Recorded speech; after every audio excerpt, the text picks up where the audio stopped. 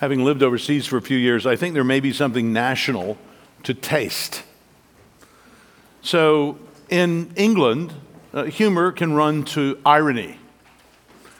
The French seem to like their entertainments straight, even including dark humor and even despair. Germans sometimes are wondered whether or not they have any humor at all. Americans seem to like things very straightforward. We like good news.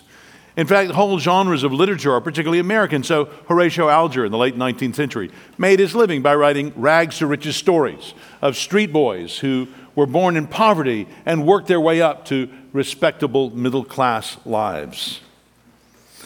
Well, when we come to the Gospels in the New Testament, we call them Gospels. We call them good news. Tom, how early were these books called Gospels as things? Do we know? I mean, they say the Gospel, like it's in Mark chapter 1, but do we know this kind of book was called a Gospel? By the 2nd century. So by the 2nd century, so very early on, and that word gospel just means good news. Good news. But if you've been following along in Luke's Gospel, you know, with the passage we just got to, the news seemed to be not quite as straightforwardly good as we would think. This does not seem to be a sort of born in a manger in Bethlehem, poor, and now has made it good. I mean, it looked like that for a while. You know, he starts out at 30, he travels around the country, he's getting to be known, he's respected and honored. But now, all of a sudden, in the passage we came to last week, the things that he's been saying that seemed dark and not really understood well by his followers, those things seem to be coming true. There seems to be a turn. And so we saw last week when he was praying, he was actually arrested and taken away. We pick that narrative up this morning then, as we look at Luke's recounting of the good news of Jesus. Our passage is a long one. It's found on pages 883 and 884 in the Bibles provided. Luke chapter 22, verse 66 through chapter 23, verse 49. This morning, we will simply walk through the passage in order. I just don't know how to make this clear enough to you people. This morning, we will simply walk through the passage in order. That's the best I can do, all right? Visitors, our congregation is very used to having sermon outlines, and when the outline is not clear to them, conversations are had at the door about what the outline was. So I'm just making it clear today, you know what? We're going to walk through the passage just in order, because it is so filled with significance that contributes to the overall theme that I couldn't think of a better way to do this. You could look at our passage in two halves. The first half finds Jesus in a trial, really multiple examinations and questionings, as the night of his arrest turns into the morning of his appearance before various officials and the crowds. So the trial is really what's going on from chapter 22, verse 66, over to chapter 23, verse 25. If you're not used to looking at a Bible, the larger numbers are the chapter numbers and the smaller numbers are the verse numbers. The main character is, of course, Jesus. As I say, he's been teaching all over the country for a few years now, and at last he's come to Jerusalem, the national capital, at the national celebration of Passover, when they celebrated God bringing his people out of Egypt and into the land of Canaan, which had been promised by God to their forefather Abraham. But here, Jesus, the prophet from Galilee, who had just spent the week teaching great crowds in the temple precincts in Jerusalem, here tonight for the first time, he is brought face to face with the official leadership of the Jewish nation. The council, the assembly of the elders of the people gathered together, the Sanhedrin. Look there in chapter 22, verse 66. When day came, the assembly of the elders of the people gathered together, both chief priests and scribes, and they led him away to their council, and they said, "If you are the Christ, tell us." But he said to them, "If I tell you, you will not believe. And if I ask you, you will not answer. But from now on, the Son of Man shall be seated at the right hand of the power of God." So they all said, "Are you the Son of God then?" And he said to them, "You say that I am." Then they said, "What further testimony do we need? We've heard it ourselves from his own lips." Friends, this whole passage really turns on who Jesus really is. Early in the morning, it says it's day now, maybe 5 a.m., Jesus is being questioned before the Sanhedrin. "If you are the Christ, tell us." Oh, if they had only asked that in a different spirit. Can you imagine if the leaders of Israel had turned to the Messiah and with open hearts asked them that question? Jesus here in verse 69 was claiming to have unique and exclusive oneness with God. Jesus honestly identified himself there in verse 69 as the Son of Man. And he had finally gotten to the time of his enthronement. But from now on, he says in verse 69. And so the ages change. The types of bulls and goats, the shadows of chief priests are just about to be swept away as the one truly innocent priest is about to offer himself as the one truly atoning sacrifice. The council understands what Jesus is saying. In verse 70, they hurl the truth at Jesus as if it's an accusation. So they all said, "Are you the Son of God then?" And he said to them, "You say that I am." Whatever the exact force of Jesus' response, the absence of a denial means that the council has enough from Jesus. In their view, he convicts himself. And so they make the crucial decision. Then they said, "What further testimony do we need? We have heard it ourselves from his own lips." So the elders of Israel decide to reject their Messiah.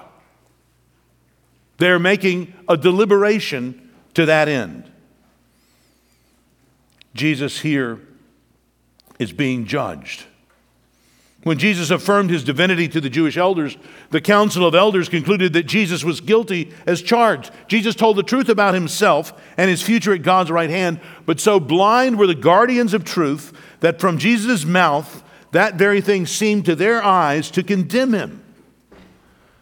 The ironic tragedy here is the judgment that the very ones who heard couldn't hear what was being said to them.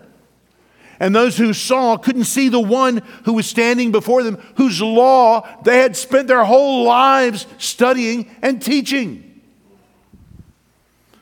But we got to keep going, because now Jesus will finally meet face to face the most powerful man in Jerusalem, at least in an earthly sense. You see, the Sanhedrin didn't have the authority to do away with Jesus, so they had to go to those who did, and that meant the occupying Romans and their governor, Pilate.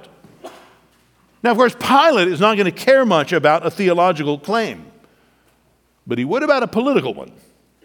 And so they don't come telling Pilate that Jesus claims to be the Son of God. No, they come telling Pilate Jesus claims to be the King of the Jews.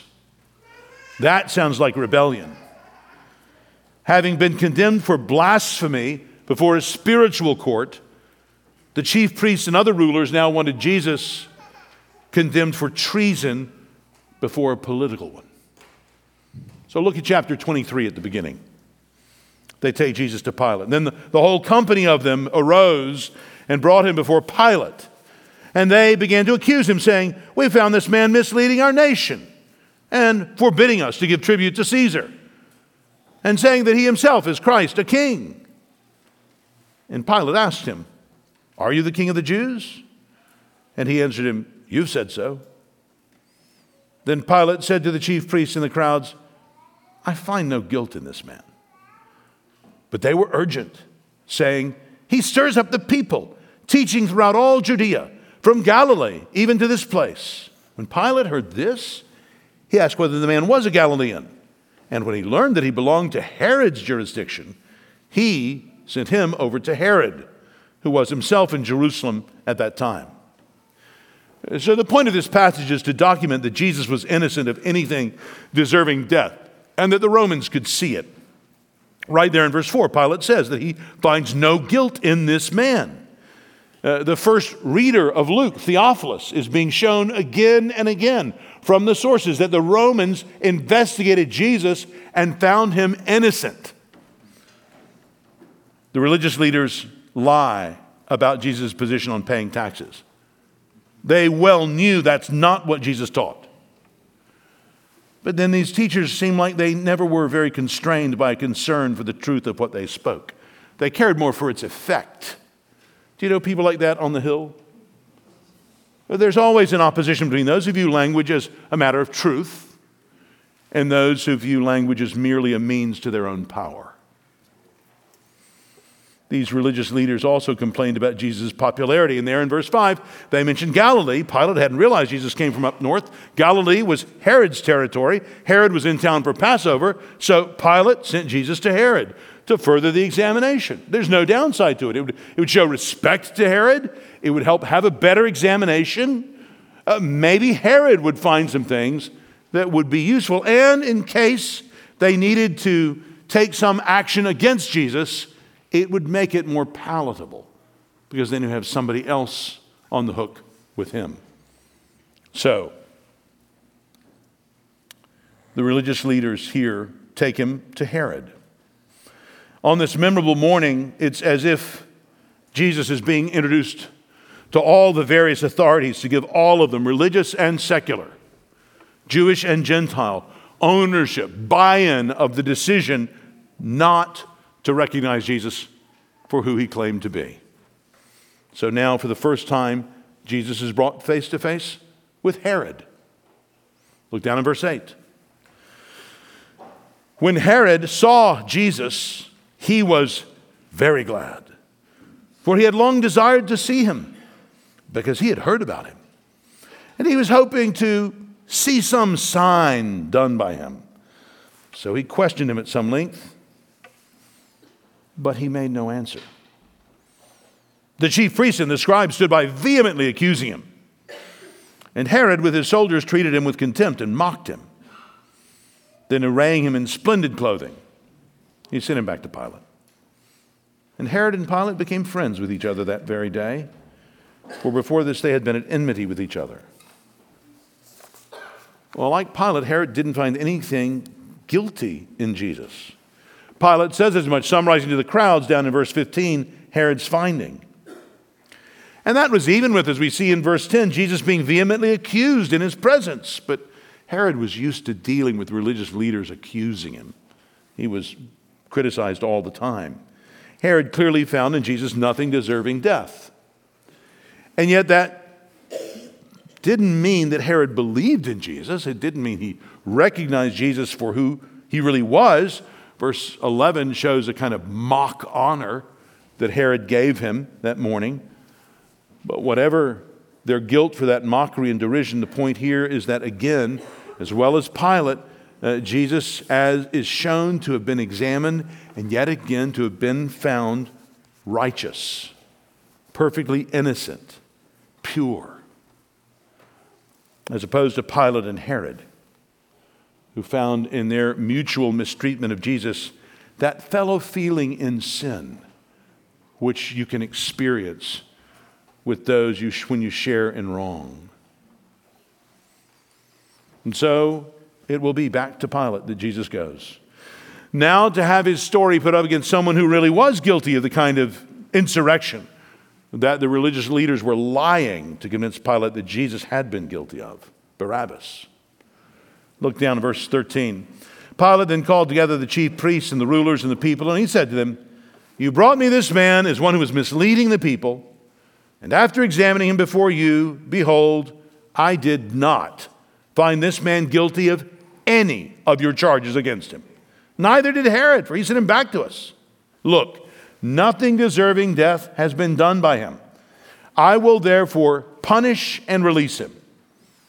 But they all cried out together, "Away with this man, release to us Barabbas," a man who had been thrown into prison for an insurrection started in the city and for murder. Pilate addressed them once more, desiring to release Jesus, but they kept shouting, "Crucify, crucify him." A third time he said to them, "Why? What evil has he done? I have found in him no guilt deserving death. I will therefore punish and release him." But they were urgent, demanding with loud cries that he should be crucified, and their voices prevailed. There in verse 22, Pilate summarized his findings, found in him nothing deserving death. He is declaring Jesus to be innocent of all the charges, that is someone who is in that sense righteous and just, legally compliant, religiously holy. And this is why Pilate is motivated to present a way out. There was this custom of releasing a prisoner during the Passover time. It was like the way the conquering power Rome threw a crust to the conquered power. I'll release one captive, during your national celebration. How bad could one release be? And especially when it's of someone that Pilate himself has examined. Jesus was such a popular rabbi. All right, I'll offer to release Jesus. And we know he's harmless. How good would that be? But harmless was not what he got. Instead, his plan to offer them the popular rabbi Jesus didn't work. The crowd shouted for Barabbas, a real anti-Roman terrorist. So what would Pilate do? Look down at verse 24. So Pilate decided that their demand should be granted.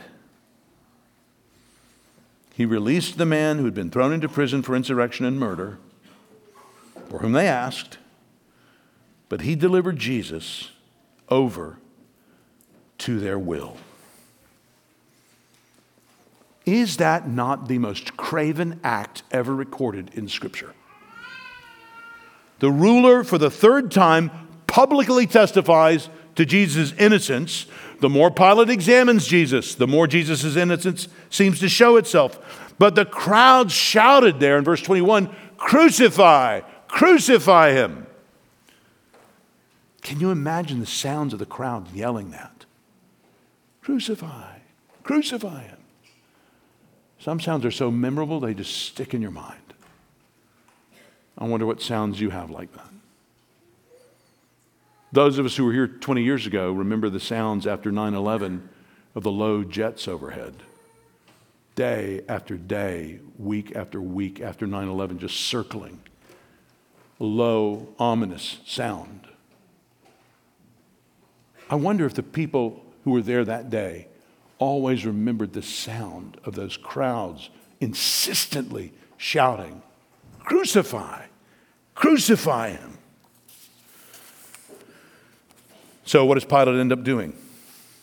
He releases a man who is known to be guilty and condemns Jesus, sentencing him to be crucified. That verb that's used there in verse 25 is delivered. Luke says Pilate delivered Jesus over to their will. That's the same kind of language we find in the Old Testament when Israel delivered up their enemy, was delivered up to their enemies because of their sins. Mark and Matthew here and John all say that Pilate delivered up Jesus to be crucified, which is true. But Luke summarizes it by highlighting the guilt of the people. Pilate delivered them over to their will. Beware of Pilate's example of trading justice for popularity. Kids, you know how your parents tell you not to give in to peer pressure? Don't be around the bad crowd that will want you to do bad things. That is exactly what Pilate is doing here. He is listening to the people around him tell him to do bad things, and he's giving in.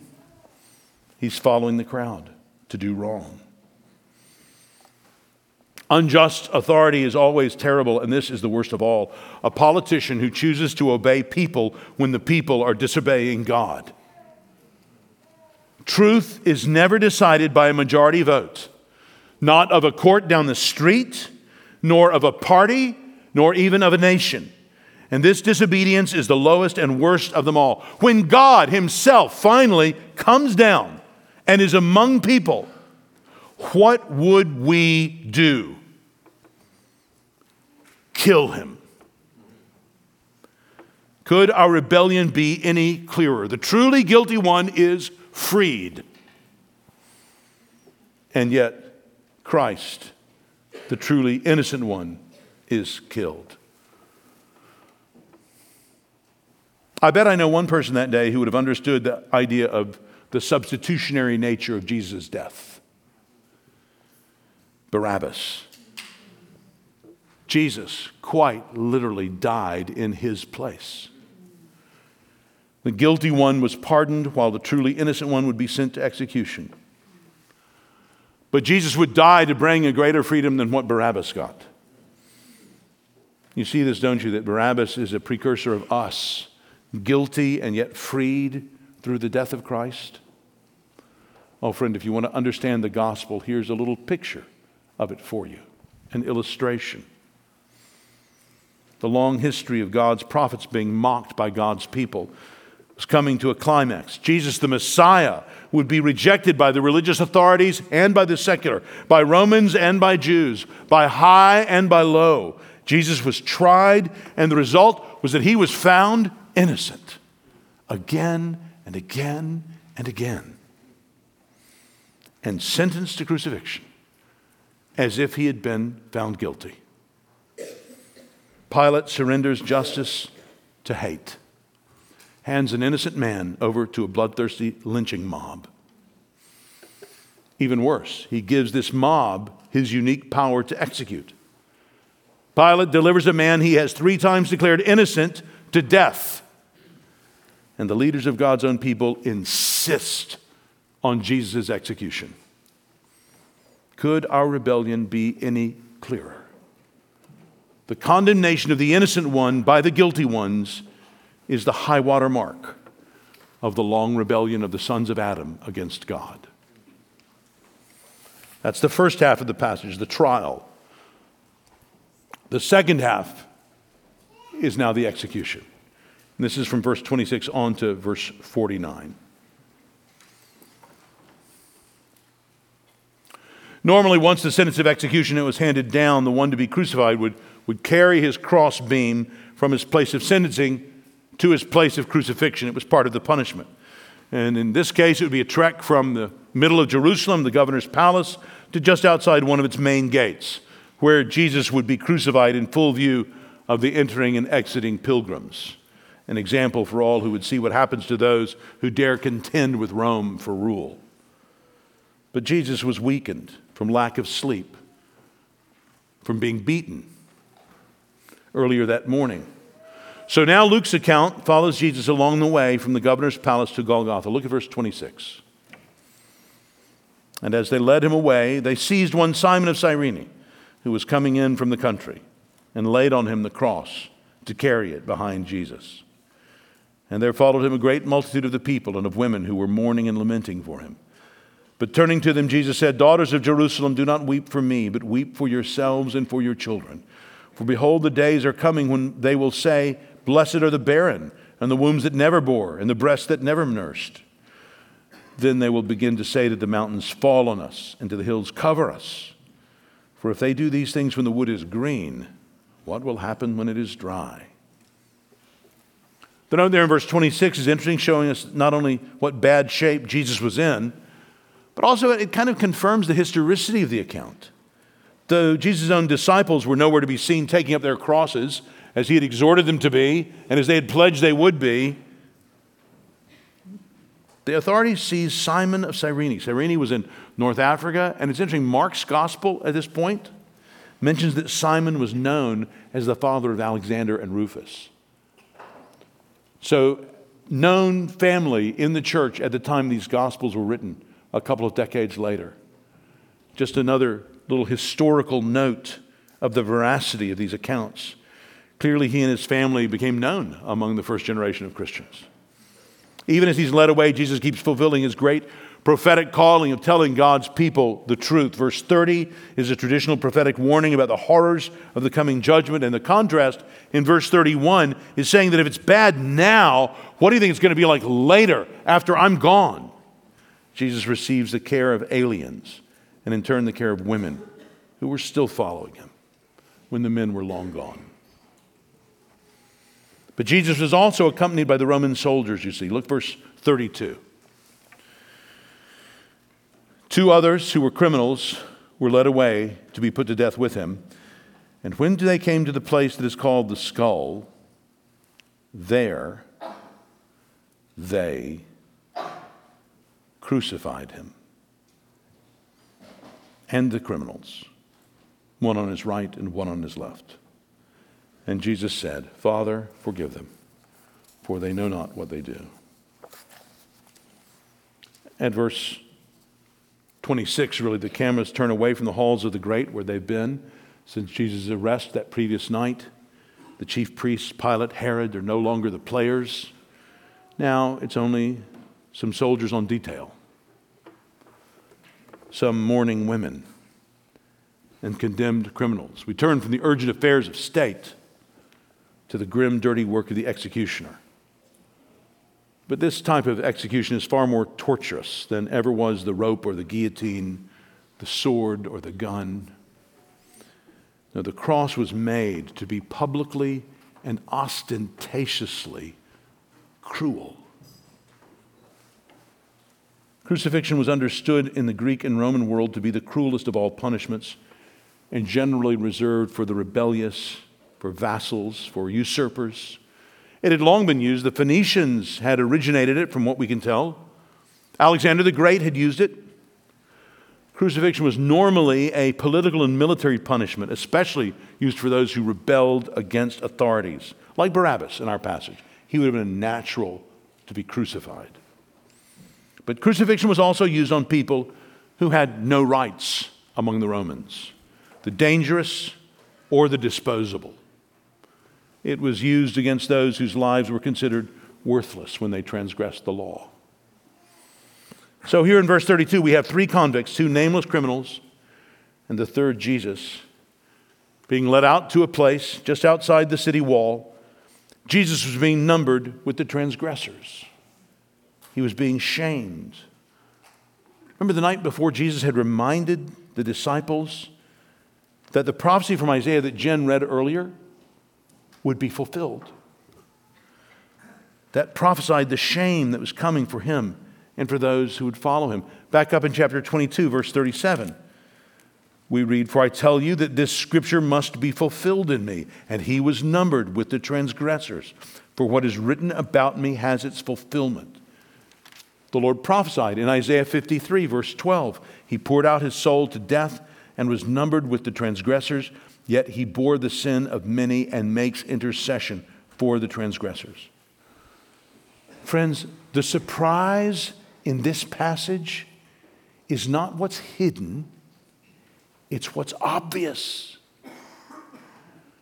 The surprise in this passage is that the Son of God, the Messiah, the innocent one, would be treated like this. If you didn't know this story, if you weren't so familiar with it, if you were hearing it for the first time, and you've read throughout who Jesus is and what he's like, and you were empathizing with Jesus, when you get to this point, you're surely going, no, it shouldn't be this way. Friends, that's what happens in this story. We read here of the terrible work of the Roman soldiers. I mean, could Jesus have been rejected any more fully? And yet in verse 34, as they were literally killing him, what was Jesus doing? He was praying for them, literally while they were killing him. John Gill comments that the way Jesus prayed here suggests that some of Christ's own elect were among his crucifiers that day, were probably saved when Peter preached at Pentecost a few weeks later. Theirs was not the high-handed opposition to Jesus of the chief priests. They didn't know the prophecies or that Jesus was the Messiah. Ignorance is not the basis of Christ's intercession, but it may describe those that God has chosen to set his love upon. I love how J.C. Ryle put it. None are too far gone in sin for his almighty heart to take interest about their souls. He wept over unbelieving Jerusalem. He heard the prayer of the dying thief. He stopped under the tree to call the tax collector Zacchaeus. He came down from heaven to turn the heart of the persecutor Saul. He found time to pray for his murderers, even on the cross. After all, this is the one who had taught back in Luke 6, love your enemies, do good to those who hate you, bless those who curse you, pray for those who abuse you. In verse 34, we see they divide up his clothes, fulfilling more of the picture of forsakenness predicted, prophesied in Psalm 22. Jesus was the suffering servant that Jesus pointed to, and his suffering continues there. Verse 34, look in the middle of the verse, they cast lots to divide his garments, and the people stood by watching, but the rulers scoffed at him, saying, he saved others, let him save himself if he is the Christ of God, his chosen one. The soldiers also mocked him, coming up and offering him sour wine, and saying, if you're the king of the Jews, save yourself. There was also an inscription over him, this is the King of the Jews. Friends, even that little bit at the end of verse 34 about them casting lots to divide his garments, this was a little part of it, but part nonetheless, and it epitomized the ruin, the obliteration, the crucifixion that crucifixion was to someone. The crucified wouldn't be needing its clothing anymore. And so it could be taken. It could be sold for a pittance, but some extra remuneration for the work that they have gone through in the crucifixion. Crucifixion really represents the uttermost in humiliation. So those being crucified were stripped naked. They were left no clothes to hide their bodies writhing or to give any final protection to their dignity. So too, this would all take place in a prominent location simply because it increased their humiliation. One of crucifixion's most important roles was as a deterrent. So it was always done publicly, not merely in any public location, but especially normally in a prominent one. The authorities wanted spectators before whom the crucified would be humiliated. And they got them here. Look there in verse 35. It says, the people stood by, watching. That may seem grotesque. But friends, you've seen photographs of lynchings. You've seen photographs of the hangings just down the street where the Supreme Court is now, where they hung the Lincoln conspirators. Hundreds of people standing around watching. And this was the day of the Colosseum and the Gladiator. They were used to that kind of public blood. Even in our own day, our generation becomes steeled against the impulses to decency and to help those we see, as our entertainment increasingly is composed of not actors, but reality TV. As the staged sorrows of other people become mere entertainment for us.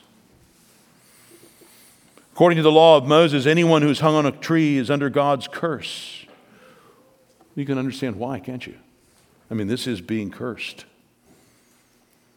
He saved others, verse 35. Let him save himself if he is the Christ of God, his chosen one. The irony of it, calling Jesus to prove his messiahship by saving himself, when he was actually fulfilling his messiahship by staying there and dying for the salvation of all those who would turn and trust in him. Friend, if you're here today just with a family member at Thanksgiving, they convince you to go to church with them. This is the good news that Christianity brings. It may have come strangely packaged, not what you were thinking of, not a bright, happy story. But friends, the depth of Christ's punishment shows the seriousness of your sin, the way God takes our sin. And the death of Christ shows the payment he was willing to make in order to bring us forgiveness and restore our fellowship with him. If you will trust in Christ today, if you will have faith in him, you can be forgiven of your sins. If you want to know more about that, talk with a family member you came with. Talk to one of the pastors at the doors on the way out. We would love to help you understand more of the good news that all of this is for us as Christians. Crucifixion was an horrendous way to die, much more so than most others people have conceived. It was occasionally used in medieval France, even in 19th century Japan, but the practice largely stopped when Constantine outlawed it in 315 AD. Back in the ancient world, when crucifixion was depicted in fiction, the hero would usually be threatened with crucifixion, but then would be freed just in time. It was practically inconceivable that the protagonist of a story, somebody you're supposed to sympathize with, will himself be crucified. Thus, the interest that Luke and Luke's readers have not just in the fact that Jesus died, but also particularly in this method. He died like this. He died being crucified. This is an unheard of story, let alone one to be called good news. That this favored one, in whom there is no fault, this special representative of God himself, would die and die like this. The people, the rulers, the soldiers, all mocked him. Even when Jesus had been nailed to the cross, the abuse didn't stop. Those who knew him best, who should have known who Jesus was, most clearly rejected him. Brothers and sisters, if you would follow this one who was so mocked and rejected, you must be prepared to be mocked and rejected as well. At work, at home, and you must be prepared to be forgiving as Jesus forgave here. We as a church are a community of forgiveness, imperfectly, but really and committedly, because we understand what it means to be forgiven. Which brings us to these two thieves. Look there at verse 39. One of the criminals who were hanged railed at him, saying, "Are you not the Christ? Save yourself and us." But the other rebuked him, saying, "Do you not fear God, since you are under the same sentence of condemnation? And we indeed justly, for we are receiving the reward of our deeds, but this man has done nothing wrong." And he said, "Jesus, remember me when you come into your kingdom." And he said to him, "Truly I say to you, today you will be with me in paradise." Even in this extremity, it's Jesus' mission to save. He is saving. Jesus is crucified between two thieves. One clearly knew something of Jesus' teaching and believed, and he received such a sweet promise there in verse 43, didn't he? "Truly I say to you, today you will be with me in paradise." Oh, go find a good Spurgeon sermon just on that verse and enjoy it this afternoon. Today you will be with me in paradise. Salvation is clearly not based on our works. He had none. Based on Christ's righteousness. Remember the old comment about the two thieves at Calvary. One was saved that none might despair, and only one that none might presume. Jesus came to save sinners, and that's why we sing and pray and testify as we do. And evidently from this assurance of salvation of the one of them here, his sacrifice would work. God gives the gift of faith to the most unlikely people. Friend, if you're hearing my voice, are you really a less likely convert than this thief in the process of being executed? In verse 44, we come to the end, including Jesus' prayer there. Verse 44, it was now about the 6th hour, and there was darkness over the whole land until the 9th hour, while the sun's light failed, and the curtain of the temple was torn in two. Then Jesus, calling out with a loud voice, said, "Father, into your hands I commit my spirit." And having said this, he breathed his last. This last expression of Jesus' life was his trust in his heavenly Father. Jesus had taken the cup of his wrath against the sins of his people, and he drunk it to the dregs. He had exhausted it. One way you can tell that is that detail in verse 45 about the curtain of the temple being torn in two. Now, the curtain of the temple symbolized the separation of holy God and sinful man. The curtain being torn in two symbolized that separation had now been breached. The glory of Jerusalem, as they would call the temple, was being judged because they were rejecting the one who truly was their glory. When the chief priests of the temple act to kill the Lord of the temple, then you know the time of temple worship is done.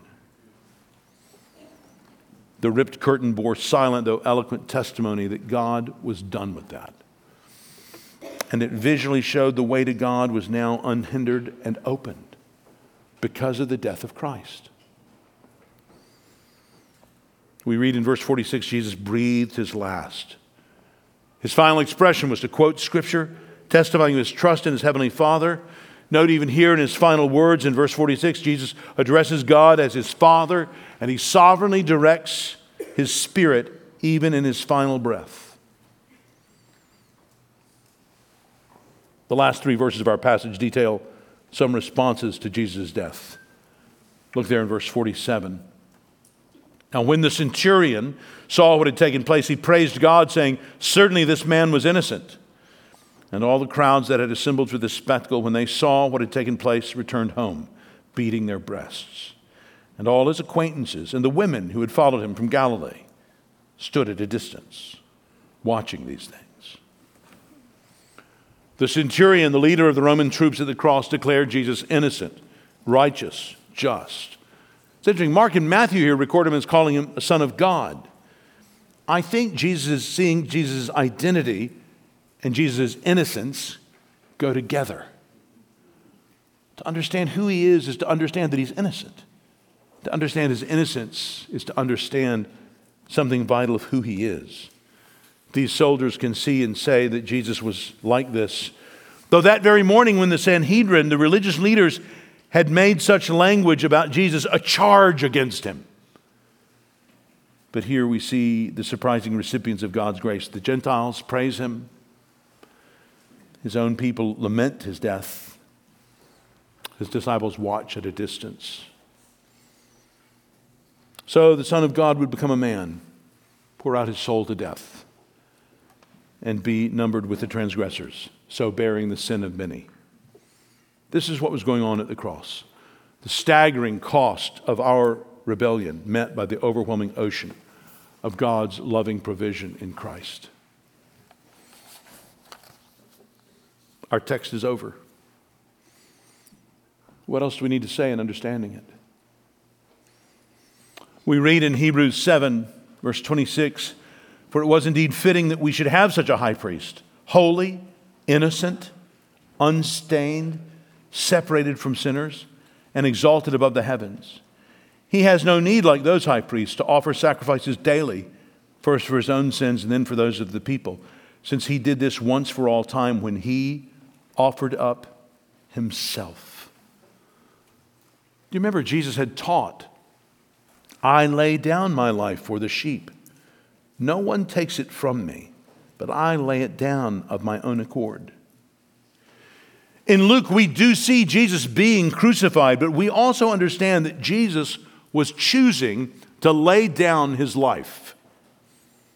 He could have prevented this in so many ways, but Jesus offered up himself in love for us to save us from our sins.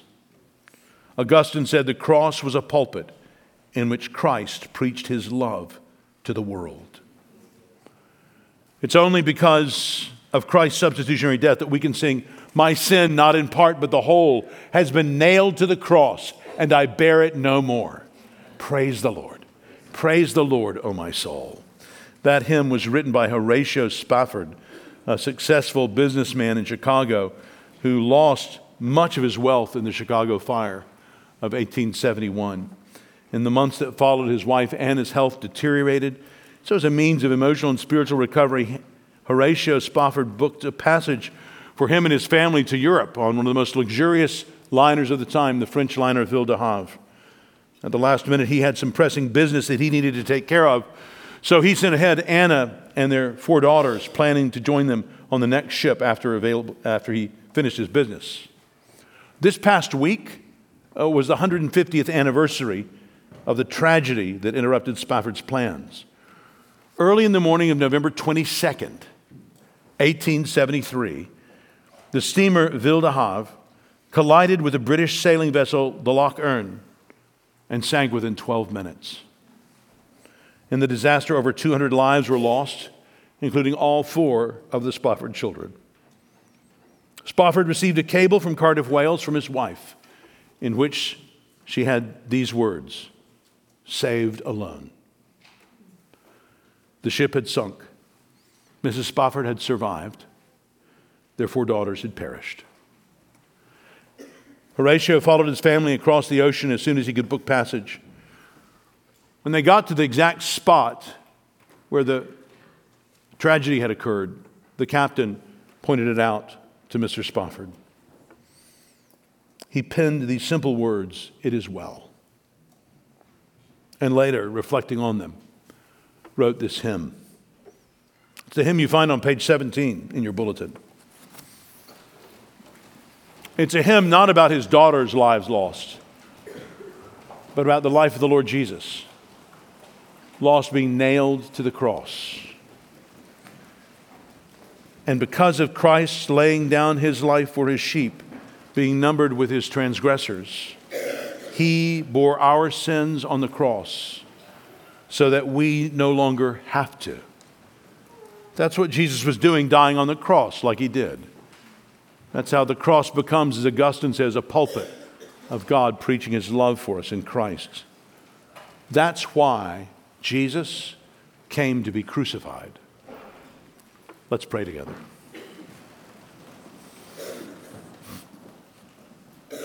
Lord God, we pray that you would teach us the truth of the Lord Jesus and his sacrificial love for us. Teach us more of who Christ is and of what he's done. And sanctify our hearts and lives, we pray, with that love. We ask in Jesus' name. Amen.